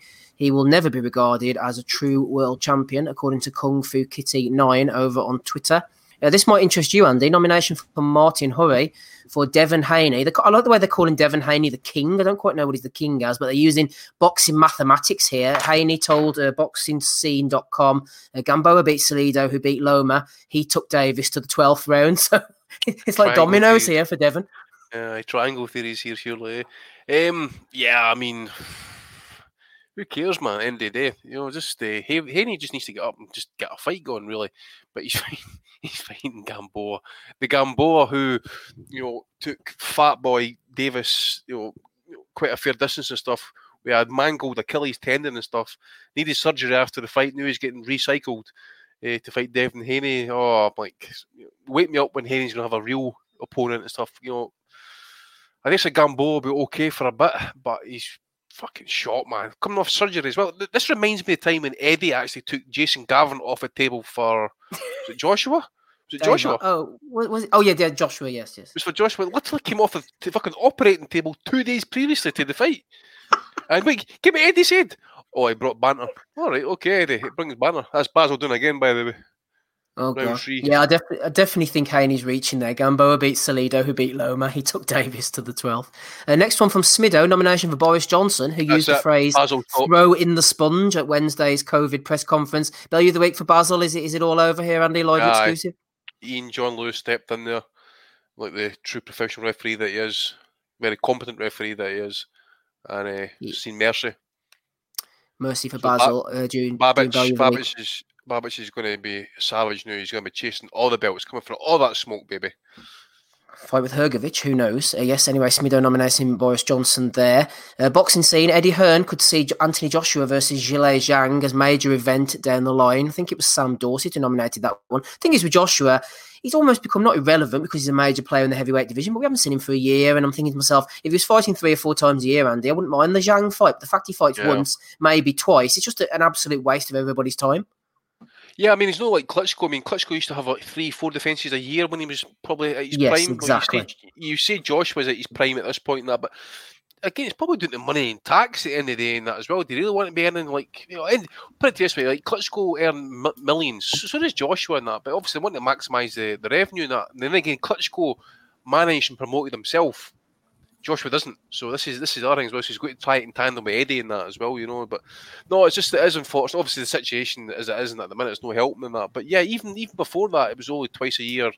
When he became champion, it was twice a year and stuff. But yeah, it'd be great just to see, like, okay, I'm going to defend once in England, I'm going to go to Africa or whatever, and defend there in my homeland, and go to Nigeria or whatever, and have a big fight in China and that, for example. But be active with it. Be active. That's fine. Get on with it. Exactly. Yeah. Exactly. We have no problem in fighting like the Chinese fella if he fought Fury after or before it, and then maybe he fights another tune-up fight and then goes and fights Wilder, for example, or whoever in that, or maybe Povetkin, or maybe White rematch and that type of thing, you know. No problem in that, but he's not active enough, so people get shit, or he gets shat on for having potentially this fight. And Barry Hearn mentioned this Chinese fight about 4, 5, 6 years ago, possibly. He did. So he did. I remember that very, very, very well, and it'll be interesting, but I think it'll happen. It's going to happen. It is going to happen because there's just too much money sat on the table. Can you imagine a world heavyweight title fight in China? I don't think it's even happened before actually. So massive event, massive. Next one, George Nader alerted me and you, Andy, to the Iron Sheik, who I actually thought was dead, but he seems to be alive and kicking. Without me, there would be no Hulkmania. Without me, Jabroni wouldn't be in the dictionary. Without Dan Raphael, there would be a lot more Sprite in the world. That's the proof he did one good thing in his Jabroni life, keeping that garbage from the rest of us. What's his beef with Dan? I have no idea, mate. He's obviously back on the fucking crystal meth again or something like that, because he put out another tweet the day after that. Actually, somebody added his into it and that. But I think there's actually a documentary on, I don't know if it's on Prime or Netflix and that. He actually, you know, it covers his life in that.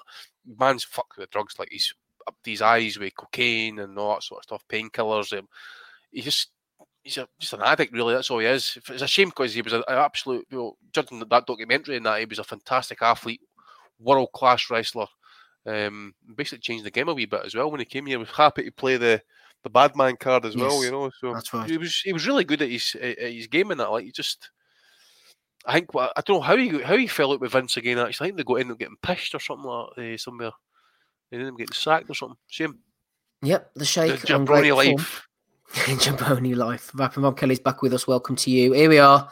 Chris Mannix. I don't know the Charlo pay-per-view numbers, but I don't care. We can all agree Charlo Andrade does well over 1 million buyers, right? I don't know if he's trolling or not, but stop trying to talk Demetrius Andrade up. He's shit. He's never beaten anybody. He ducked every major opportunity that has been put his way. His best wins, Vanis Martirosyan. I think he should finish. I think he should retire, Andrade, and stop talking about him, Chris Mannix. Well said, Naz. He also vacated belts, and he also knocked back the Charlo bid. So there's another two. So I didn't want to hear him on. He needs to fight fucking Charlo next. He had the option. He had a contract sent to him, and he didn't sign it. He ended up going to court over his managers and stuff like that. He's ducked fights.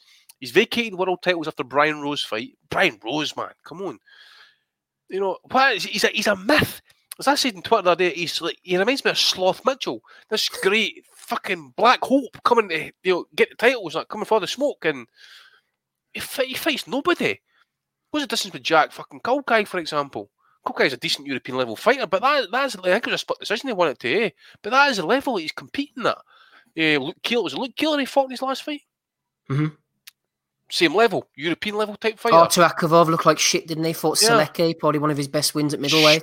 Probably could have beat Saunders if he's maybe put a wee bit extra gas on it and that Corton as well. Dokwa, I was there that night. He battered him and then just took his foot off the gas. I wish he would piss off out of boxing. I'm fed up with him. I know. It's just he's an irrelevance. Really. The only keeping him relevant is that belt and guys like Mannix staying Eddie's bidding, which is sad to see because then look, you can Eddie's like, oh well, Showtime putting that Charlo card on, it's like polishing a turd. Oh, I don't know if we're polishing a turd, but we're sweeping some fucking shite off the fucking floor the day after that. Look at that tonight. Diarrhea milkshake he's serving up. Oh, diarrhea milkshake. No wonder he's hiding at home. Anyway, moving on. Trading leather boxing. Dilly White in the studio. World heavyweight contender. World heavyweight contender Dillian himself. Rematch with Povetkin coming up at the end of the year. Anyway, Trading Leather Boxing has nominated Elton Joe 9.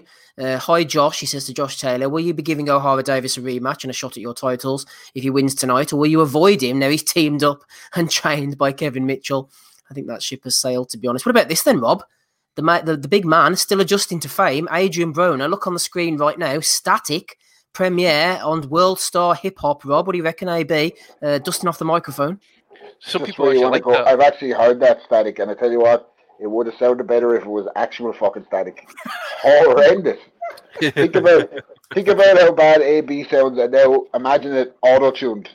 Fucking shocking, man. Absolutely shocking. Better chance of getting 100 million from the fights anyway, and we already know he has fucking no chance of that. So, no, leave rapping alone, AB. Stick to the ring, baby.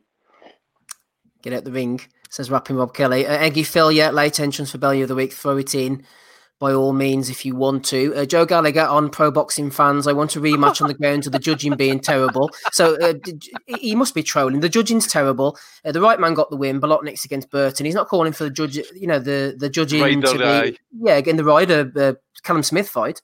No, he's just obviously doing his bit for his man and stuff like that. But it was just too easy, far too easy to kind of call him out on that because it's hypocritical. That's all it is. Remember what he said after Ryder Smith, by the way? He said that'll be chip paper tomorrow. So, that was chip paper, Joe G. Yeah, in with the scallops, Joe. Belly of the Week nomination for you. Here's another one who needs to piss off out of boxing. Bean. We can't have them all, says Bean, when he was asked about why he's not showing Loma Lopez and Davis Santa Cruz. Adam Smith explains why Sky Sports have not secured the UK broadcasting rights for upcoming US bouts. These are the biggest bouts in boxing. Lomachenko against Lopez and Davis Santa Cruz. Back in the day, they were showing De La Hoya, Mayweather, Roy Jones, everything. Sky Sports is there for boxing. Boxing fans are paying a subscription to watch boxing. Bean. So why don't you piss away off with your, we can't secure everything. Just secure the best fights instead of putting this shit on every night. Niall Kennedy against Alan Babbage and John Harding and all these other guys, man. I'm raging tonight, Andy. Bean's starting to annoy me now. I know, at the end of the day, because it says Loma Lopez is 2 weeks time in that, and I'm seriously considering staying up for it. But I'll need to pay for it. I'll need to go and get a stream somewhere and sit and watch it because fucking Bean can't get his fucking schedule fixed up because they're cutting back on the boxing budget. He's passed up Santa Cruz Davis and that as well. Unless it's matchroom fighters, they ain't interested. They ain't interested in any other fucking thing. The deal's up, I believe, for renewal late this year, early next year and stuff. Any suggestions that they might even renew it? I mean, Eddie might want to go alone with the zone, try and get that shit pumping. And maybe MTK might take over Sky and that. Who fucking knows, man? But seriously, I mean, Eddie needs to up his game. Even if just needs to fucking figure it sorted out a wee bit, man. It's just this shit tonight isn't good enough, and this pish for Boatse, who obviously I'm going to sit and watch and stuff because I like the guy, but it's not good enough. Not good enough. Again, look, even for Wally Hutchinson next week, this is Frank Warren card. That guy he's fighting next week is fucking trash, man. Should not be anywhere near. And I tell you what, see if he ends up on the fucking TV segment of that BT broadcast and that.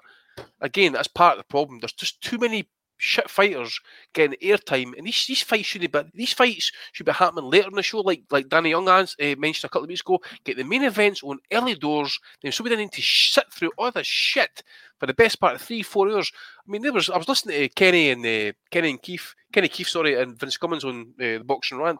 That pay-per-view in America last week was on for 7 fucking hours. 7 hours. It's an Eddie Hearn special. Do you know why that was so long, Andy? And they had that big intermission that they were moaning about. Apparently, it's because it was so long, they were having to give the cameramen and all them a rest, because they were going to have to be working for so long.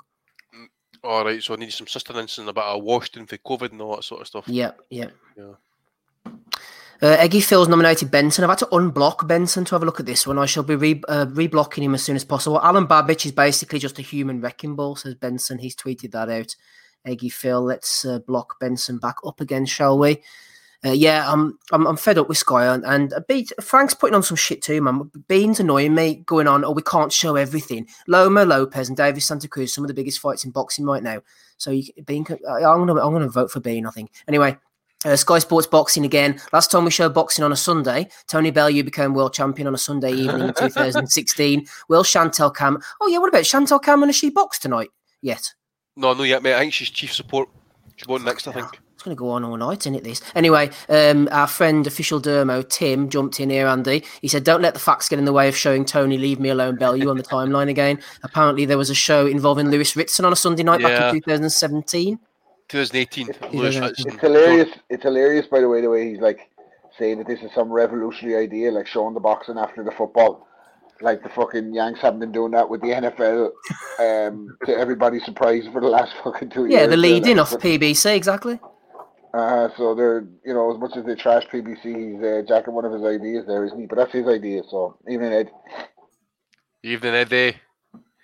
Yeah, I'm trying to find that card actually. Who actually he fought? Give me a second. Was it Paul Highland Jr.? I think he fought on the Sunday. Or was it Cardinal? Was that a Sunday? I think that might have been a Cardinal. Saturday. Jordan Gill was on it according to this, I think, was it? Natasha Jonas, Hosea Burton. It was Joe Murray. Joe Murray. Right. Joe Murray. Jordan Gill beat Jason Cunningham. Hosea Burton beat some Croatian dude. Fitzy beat Ismail Tete. So it was Sunday evening. That was 2018. So evening, Ed. Evening, Ed, listening at home with his Corona, getting a good PR boost. Talking of PR boost, Steffi Bull's getting stuck in. Porky's nominated him. Gassed for tonight's live boxing. Think Sunday is a great idea following the football. Be interesting how many extra views it receives. I can see this working and lots more Sundays moving forward. Like the next gen shows. Fucking hell, I don't want them back again. Don't think stadiums would fill on a Sunday though. # boxing. Off to Rimville Island for Steffi alongside Dominic Ingle. Get well soon, Eddie Hearn. I don't think coronavirus will slow him down much because he's fast car Eddie. I tell you what, these lot are going to be lining up with their tongues out, man. Eddie's going to have the trousers down quick enough. These boys, they're going to have to wind themselves in a bit. Well, I actually asked Eddie in that if he had enough bog roll and that, but then obviously Dominic can lick his arse clean for him and that, I suppose. But what a shameless plug that is. And I'm saying to myself, and I actually sweet said it as well. I says, can you imagine if poor Eddie takes a turn for the worst here? That tweet's getting fucking deleted, isn't it? Because but the song is going to be a lot bigger. Eddie's going to have to fake his own death like that fellow who went off in the canoe. Do you remember him? John Darwin. John Darwin. Ends up in Panama or something and like that. Like Costa Rica, I think. So, Eddie, even Ed, you're not going to get Costa Rica for hair plugs. In the garden. You're not going there for hair plugs, you're going there for like a fucking face tuck and that as well, you know. Looking like this.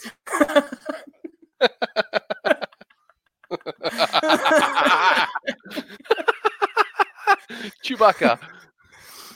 Oh dear. Where's Rob? We've lost him again. That's all the ones I've got, by the way. Oh, he comes back again. Any from you, Andy? Any nominations that I haven't already covered? Yeah, Bernardo Osuna tried to call that knockout last night. And that, I mean, only dogs can understand what he was trying to say. And that he was out of breath. Couldn't hear a fucking word he said. But then he says, "Oh, yeah, what a knockout! What a knockout! The leg is absolute."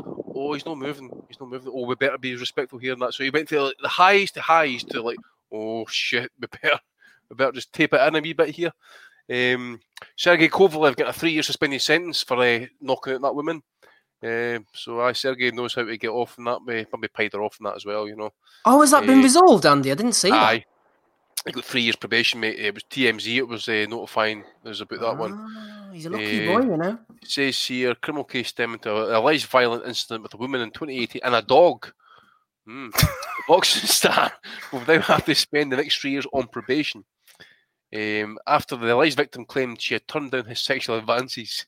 You imagine him, like, you turned down the Sergey? You turned down Kiki Kovalev? Hey, fuck you, bitch. He's a mad bastard, isn't he? That's his biggest win in a few years now. I didn't realise he'd got off.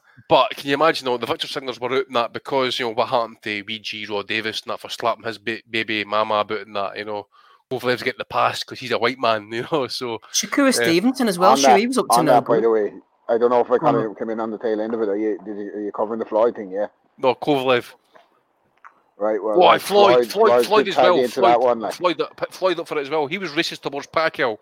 They start that. He said that proof of racism in America is thinking that Lomachenko is better than Terence Crawford. Now, personally, not a whole lot between Terence Crawford and Lomachenko for me, but in terms of like actual natural ability, it's, I think in the current time, extremely irresponsible of Floyd and just stupid of him. Like he's a smart businessman in a lot of ways, but he take his pig shit in others, and this is one of the ways he's stupid. Like, why is he trying to turn a whole demographic against Lomachenko just because certain people think he's better than Terence Crawford? Like, most boxing fans will say it's kind of a three-way tie between Canelo, Lomachenko, and Crawford, who's pound for pound number one. It's one of them three. Like, everybody that has eyes that watches the sport holds those three in high regard. So why the fuck is he saying that it's racist if you think Lomachenko is better than Crawford? It's just disappointing for Floyd, man. Like, he hasn't fought in fucking how long. He's back out talking about he's going to fight McGregor now because McGregor's saying he's fighting Pacquiao. Just always involved in the circus, and like his attempt to build Gervonta Davis up. Focus on what Davis is doing, man. Davis has done fuck all since he's been put in the spotlight. Apart from knocking out Pedraza, he's done nothing but get fat and beat up his baby mom in front of the fucking public eye. So Davis has to do it in the ring. Lomachenko's already done it in the ring. So, you know, that's what he's getting. He's detracted from Lomachenko all the time because people say that Lomachenko would dance around Gervonta Davis and he hates it. Like, so that's where he's getting at with them. Just petty Floyd as usual. Like, bad timing and just leave a bad taste in your mouth here and that kind of shit. Out of one of the greatest fights. Like, you think with all the money he's made and stuff like that, he wouldn't be going on like that. It's absolutely fucking it's just pathetic, man. He just can't stay out of the fucking public eye, and just to be coming out with shit like that, like, just bad form. No, I agree. He'll do anything to stay in the news.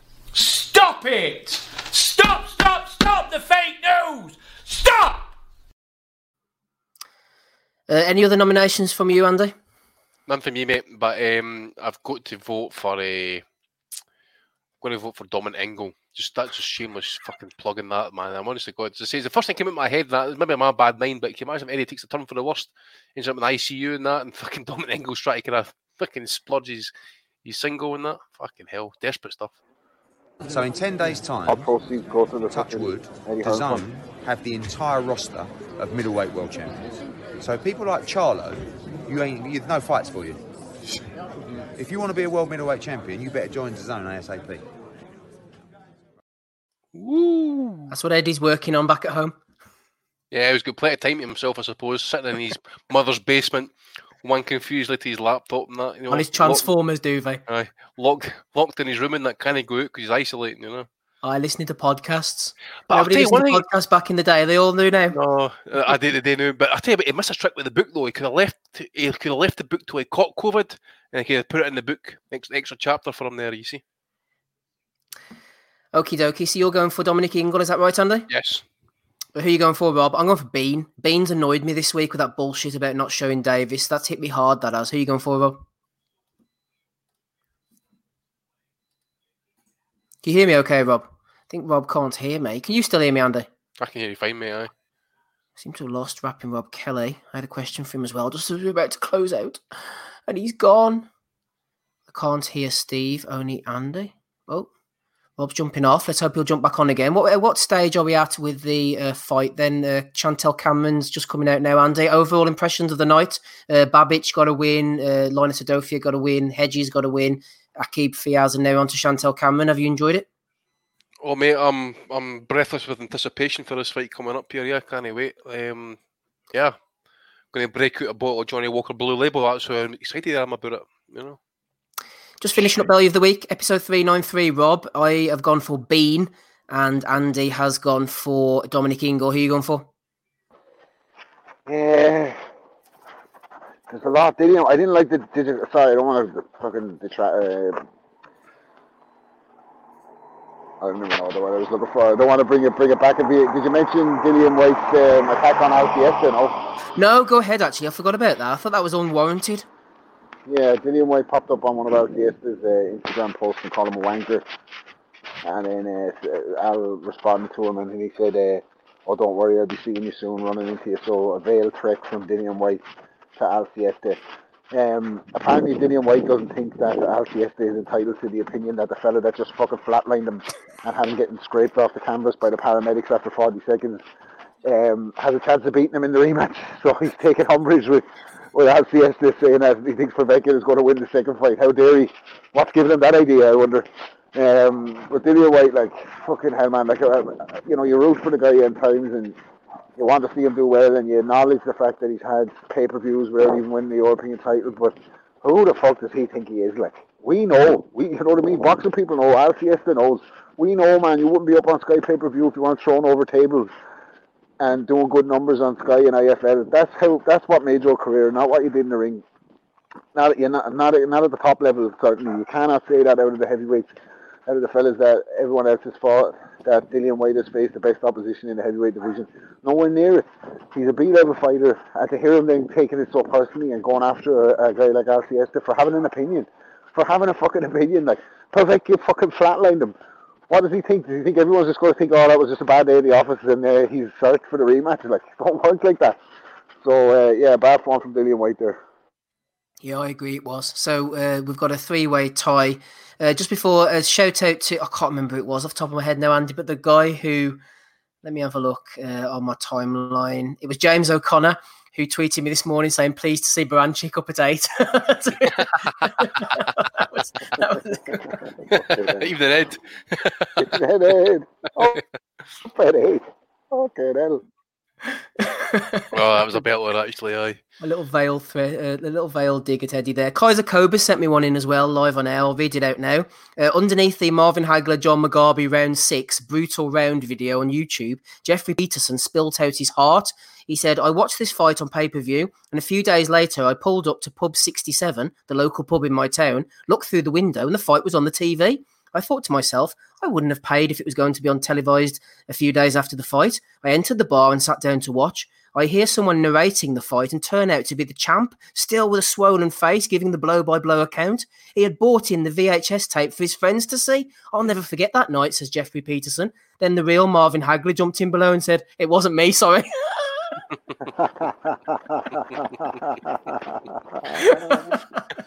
Brilliant. Oh, that's fucking brilliant. So Kaiser Cobra says, late belly of the week for the dude who spent 30 years with a great memory, only for the real Marvin Hagler to tell him that it wasn't him. Poor fucker. Poor Jeffrey Peterson. Right, a final question for you, Rob, before we get out of here for the evening. It was sent in by Kaiser Cobra as well, actually, who just threw in that late belly of the week. Question for Rob on Sunday's pod. John Ryder versus Billy Joe Saunders, rematch at 168. Who are you picking to win, Rob? Well, I'll tell you what, Saunders is on great form at the moment. He's really turned his career around since he hooked up with Eddie and Matchroom. He's got all those millions of fans from the Logan Paul card. It's got to be Saunders, hasn't it? Who's he back with now? Is he back? Is it he's back with Tibbs? He was back with Tibbs last week. This week could be different, Rob. Yeah, he's been with Tibbs. He's been with Dominic. He's been with Ben Davison. Who the fuck is he not been? He's only short design in the fucking Boy Scouts. He's actually been everywhere. Like, I don't know. I root for Ryder. I don't know. It's a tough fight. Like, Billy Joe's on his game. He is a very good fighter. The problem is with Billy Joe, like I said a couple of years ago, we know more now for the shit that he does outside the ring than what he actually does in it. Like, through whether it's fault of his own, whether it's promotional issues. When was the last time it was a good Billy Joe Saunders performance? For me, it's Lemieux. That's a fucking few years ago now, like, isn't it? So Ryder's been in the ascendancy. I think it'll be a very close fight, but a tough ask, I think, for Ryder. I think if Billy Joe switched on, he'd probably outpoint him, but I'd be certainly rooting for Ryder. I agree. Any thoughts from you, Andy? I was just going to say, I mean, he's been through 3 trainers and still hasn't fucking fought anybody. Just think about that for a minute. I hope he's not paying him a percentage. That's all I'm going to say on that matter. Fucking hell. Just fight somebody. Anybody. Get Ben Davison back in the corner. Update, Andy, on Sky before we go out for the evening. Yeah, long-running finish here. Look at the state of this Chantal Cameron opponent. Oh, I know, mate. She's got more tattoos than that Argentinian heavyweight that we call him. You know what I'm talking about, eh? Oh, is it Basile or something? He's like one of these spectacular tattoo fuckwits who you see. Omar Basile, yeah. Stand in a street corner with a fucking pit bull and that when he's leading that, you know. Just they're getting their introductions just now and that. So wait, I think she'll win by knockout. I think. Yeah, I would imagine so. Good luck to Chantal Cameron. Babbage fight over, yeah. Yeah, I know. Babbage stopped him in the 3rd round, Rob. Wonder Savage Cabbage. Savage Cabbage out of here. Babbage. Let's finish up for episode 393. Thanks to everybody who's been on. We shall talk about Buatsi next week, or not, who knows, maybe during the week. Andy Patterson has been with us, rapping Rob Kelly. Thanks to Smido, Ozzy, joined us as well. Thanks to Kyle Williams. Don't forget to go over to patreon.com/Boxing Asylum. If you enjoy what we're doing, throw a bit of love back our way. No sponsors, no ads on here. It's value for value. If you like us, give us a little reward. Give us a thumbs up or a share. Thumbs down if you think we're shit. We'll catch you all again for episode 394. Same time, same place next week. I've been Steve Wellings, and bye. Sports Social Podcast Network.